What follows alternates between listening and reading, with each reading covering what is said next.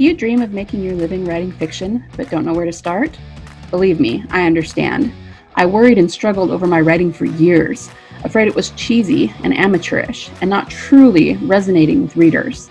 Meanwhile, at every turn, I was told I couldn't make money this way. It takes too much time, too much hard work. It's not a real job. I bet you can relate, right?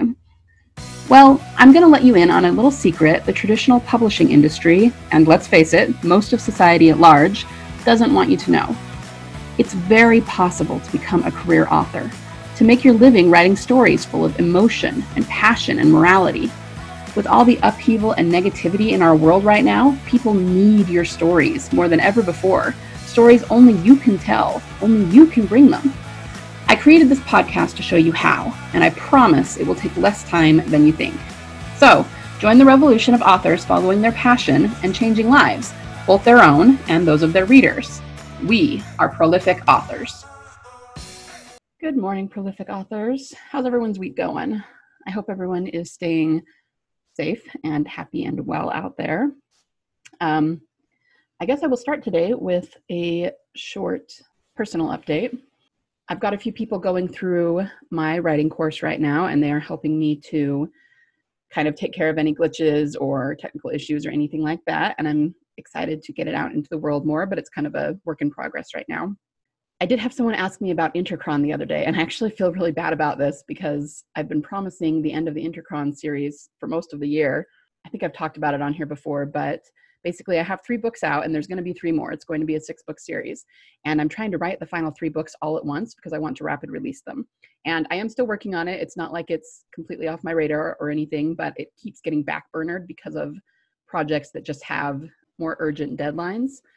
So it's definitely taken longer than I thought it would.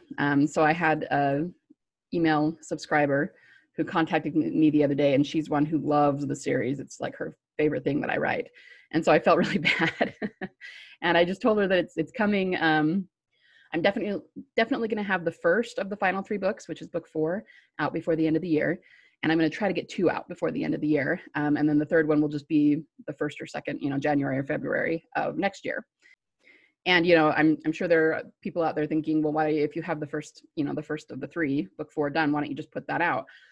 Well, it's not entirely done. Even though I'm about 3/4 of the way done with all 3, I'm being sort of OCD about this, and I'm not working on it in a very linear fashion. So the first one is like 90% of the way done. And really it just needs another editing pass, and then it'll be good to go. I'm about, 2/3 to 3/4 of the way through the second one. And that's in writing, like it's that much of it is written. And the 3rd one I haven't started yet, but it's been extensively outlined. So overall, I'm finishing up a novella this week that I'm going to be putting in an anthology, which I'll talk about in just a minute. But after that, I'm going to be able to give pretty much my full attention to Interchron. And I really think it's only going to take me another month, maybe 2, to get the whole thing finished. So to anyone out there who's waiting for Interchron, I'm really sorry, but hey, I'm just going to blame it on COVID and 2020 being a crazy year. And it just keeps getting kind of backburnered, but I'm getting to the point where it's going to be 100% of what I'm working on. So I promise it is coming, and I will get it out to you as soon as possible. Speaking about the anthology, so I actually have a cover for my book that's going into the anthology. It's a novella, not a full mystery book, but I know that I have probably more writers listening than readers, but if anybody wants to support our anthology, we actually have it up for pre-order on Kobo and Barnes & Noble and Apple. It's not actually available yet on Amazon. It probably will be in the next month, but we're trying to focus on wide sales because they're harder to get. And then, as it gets closer, we'll put it up on Amazon. So I'm going to put those links in the show notes, and it's only 99 cents. You'll get 18 mystery books, novellas or mystery books. Some of them are full length, but most of them are novellas from really great authors, some of whom I've worked with before. And yeah, it's a really, really good deal. It's only 99 cents. So if you want to support us in that would be great. And I will put those links in the show notes, and I will let you know when it is available on Amazon. Hi, prolific authors. Me again. All authors know the best investment they can make in their writing career, other than doing the actual writing, of course, is to build their author email list. Like many of you, I started small, using the cheapest, most common provider I could find. But things have changed in recent years. The go-to email providers authors used to use simply aren't supporting us as well as they used to. That's why I use ConvertKit. Its functionality is off the charts amazing, deliverability is stellar, and in all the time I've used ConvertKit, I've never had problems with getting emails to my list exactly when I wanted to. ConvertKit allows you to put everything on autopilot, so you can connect with your fans in the way you want to, but without sacrificing valuable writing time to do it. With a totally free plan to get you started and comparable pricing as your list increases, there's something for everyone. So invest in yourself now by going with an email provider that will grow with you. Visit bit.ly/TPA email. TPA as in the prolific author. So once again, that's bit.ly/TPA email. Because we are prolific authors, and prolific authors have stellar email lists. Okay, well, let's get on to our topic for today. It's about villains. Villains are one of my favorite things to talk about. They're super fun. I'm someone who often loves the villain more than the characters, just depending. And don't get me wrong, I'm usually rooting for the hero or the heroine to take down the villain, but even so, I tend to like villains and I like talking about them, and I'm really interested in criminal psychology, so I like analyzing them. I'm not today going to talk about different kinds of villains or too much detail on how to craft your villain. I'm really going to talk more about their function in the story and things that you need to have your villain do in order to be an effective villain. Okay, so it's going to be a checklist of what they need to do functionally in your story. Okay, so let's get started. Why is getting your villain right important? Well, your villain is actually the most important part of your story, believe it or not. And that's because the villain drives the conflict. So no villain equals no conflict equals no journey for the hero or heroine, and that means no story, right? So if Sauron didn't exist, then Lord of the Rings would not exist, right? If the evil empire and Darth Vader weren't trying to do evil stuff, then there would have been no reason for Luke to go on his journey and to have the epic of Star Wars, right? So the villain drives everything. Without them, there isn't any conflict and there isn't any hero's journey or heroine's journey, and therefore no story. So you need to make sure that your villain is very, very well constructed. All right, so let's get to our checklist here. First of all, and most people are pretty familiar with this, you have to plan them in great detail, okay? So everything that you do to plan your hero or heroine, make sure you do the same thing for your villain. So some of the things I've talked about in previous episodes, like planning their personality, their backstory, their emotional cues, their motivation, of course, their looks, all of that needs to be done with the same level of detail for your villain as you do for your hero. Okay, it's really important that he or she is just as dynamic and detailed and well thought out as the hero of the story is. Make sure that the villain is the architect of both the inciting incident as well as every plot twist in the story.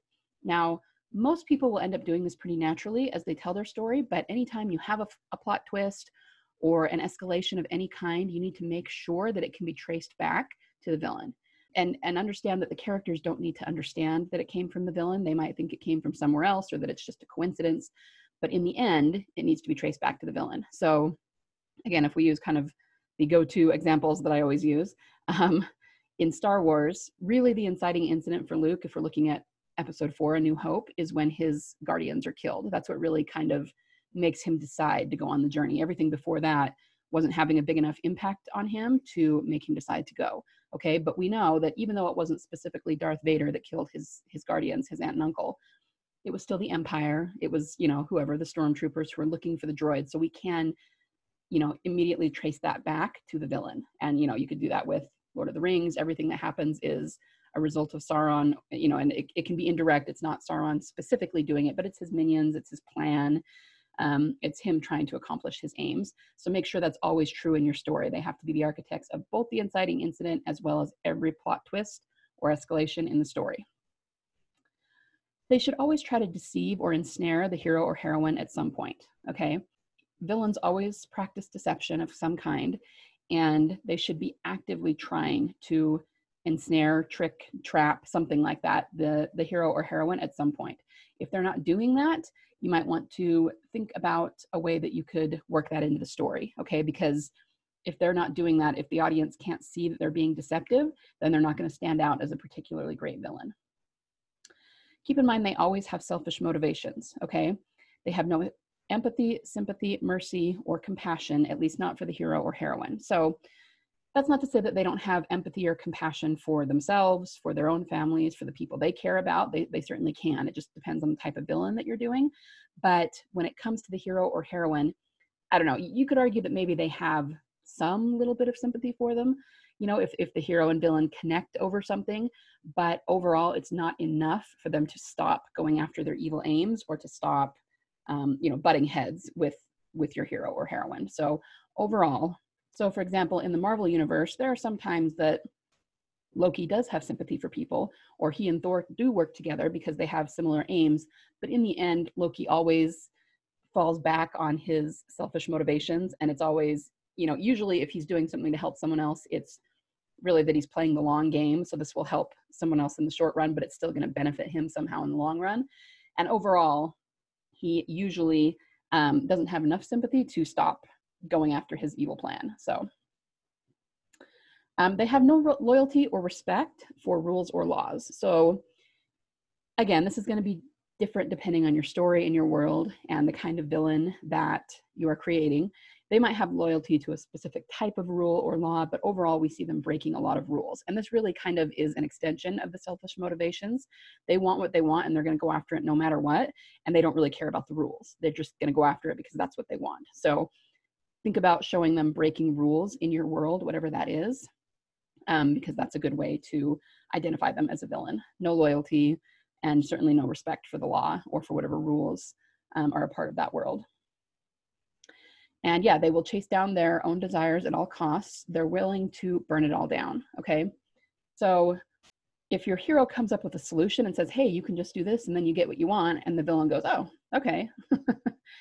They're not the greatest villain, okay? For the most part, they have to be so committed to what they're doing that they're willing to burn their whole world down to get it, okay? Again, it's just, this is a really great way to have a really strong villain that pops off the page, but of course you will have to adapt it to your story. And finally, they should be a reflection of the hero, heroine, or protagonist in some way. This comes back to the word foil, which I think I've talked about before, which just means that the strong qualities in one of them, either the villain or the hero, is going to emphasize and bring out the opposite qualities in the other one. So how heroic the hero is will emphasize how cowardly the villain is. How kind and compassionate the heroine is will specifically be emphasized by how cruel the villain is. You know, they're opposite traits and they complement each other. But the other part of that is that they need to reflect each other in some way. They should have some similarities, and this can be anything. This can be personality traits that are similar, or it can be experiences they've had that are similar that they sort of connect on. And the reason for that is, well, we could get into a huge long discussion about this. Okay, it comes down to psychology, and don't worry, I won't do that. But on the one hand, it creates some sympathy for the villain and, you know, kind of more of an emotional connection, which overall is just going to make the story more impactful. But it also creates this, you know, sometimes very unconscious understanding on the reader's part that the hero easily could become the villain because they have similarities, and in a lot of ways the hero or heroine needs to understand that too, you know, but for the grace of God go I, that sort of thing. So, you know, if they've been through a lot of the same things, but one is good and one is evil, that just creates this really interesting juxtaposition, especially for the reader, because they will pick up on those similarities. It also shows that it comes down to a matter of choice, which kind of becomes a morality thing. But that's, you know, that's one of the major points of stories, right? Is to tell these morality stories, and it's all about what we choose to do. So come up with some way that your hero and your villain reflect each other, you know, so you can do the opposites for the foil, but also do a reflection. There should be some similarities there in some way. And there are many, many ways you can do that. Sky's the limit, right? Hi, prolific authors, me again. Are you on Pinterest? You really should be. Pinterest is its own search engine, and it has more than 2.5 billion active members, many of whom are on the platform weekly, if not daily. And guess what? A good chunk of those readers get on Pinterest to look for books, reviews, bookish communities, and all things fiction. Entrepreneur Stephanie Gass has created a training course that shows other entrepreneurs how to use Pinterest. Her tips can be adapted to any industry, including to us prolific authors. So if you want to learn how to use Pinterest to get extra visibility, be it for your books, your blog posts, or anything else you might create and want to find an audience for, this is for you. She'll even show you how to set it up so Pinterest works for you on autopilot and you only have to monitor it for a few minutes a week. So don't miss Stephanie Gass's Pinterest Masterclass. Go to bit.ly bit.ly/TPA Pinterest. TPA for the prolific author. So once again, that's bit.ly/TPA Pinterest. Okay, so beyond that, like I said at the beginning, there are dozens of types of villains you can use for your story. Different personalities. Are they crazy? Are they not? Is there method in the madness, right? Are they mysterious? Are you telling part of it from their point of view? I mean, you can do this any way you want, but try to make sure that throughout the course of the story, they are doing the things on the checklist. Because again, it's not so much about the personality or the way you're handling your villain. It's really more about their function in the story and the kinds of things they should be doing that mark them as villainous. This is sort of an afterthought or a side note, but keep in mind that people tend to hate annoying villains more than they hate evil villains. And this is just it doesn't really have a whole lot to do with the villainy checklist. It was just something I was thinking about when I was getting this presentation ready. If you really want people to hate your villain, make them annoying and entitled, like they think the world owes them something and they think all the other characters owe them something. That will make your audience absolutely hate them. But a villain that is evil but kind of sympathetic and understanding, and especially if you make the villain attractive, yeah, you're going to have people who, even though they might be rooting for the hero to win, are still not going to hate your villain. And that's not a bad thing at all. I'm just saying there's two different ways to do it. And remember, weak villain equals weak conflict equals no hero's journey equals no story. Okay, so make sure that your villain is well thought out, and you feel free to use this checklist as a checks and balances kind of thing so that you can add these elements into your story if your villain is feeling a little bit weak. And I'm going to have a link in the show notes where you can get a PDF of this checklist. Okay, so yeah, I think that's about all I have today. Everybody have fun, go out and write a villain and have tons of fun doing it. And whatever else you do, write your passion. I will see you next week. Me again. Before you go, if you found value in this episode, I would love it if you could leave me a review. Reviews are the best way to show your appreciation and help others find this podcast. Be sure to screenshot it, share it on your favorite social media network, and tag me at LK Hill Books. Remember, the world needs your stories. Only you can change someone's heart with your fire-breathing dragons, your mind-blowing mysteries, your epic romances, and your intense thrillers. So join the revolution and be a prolific author.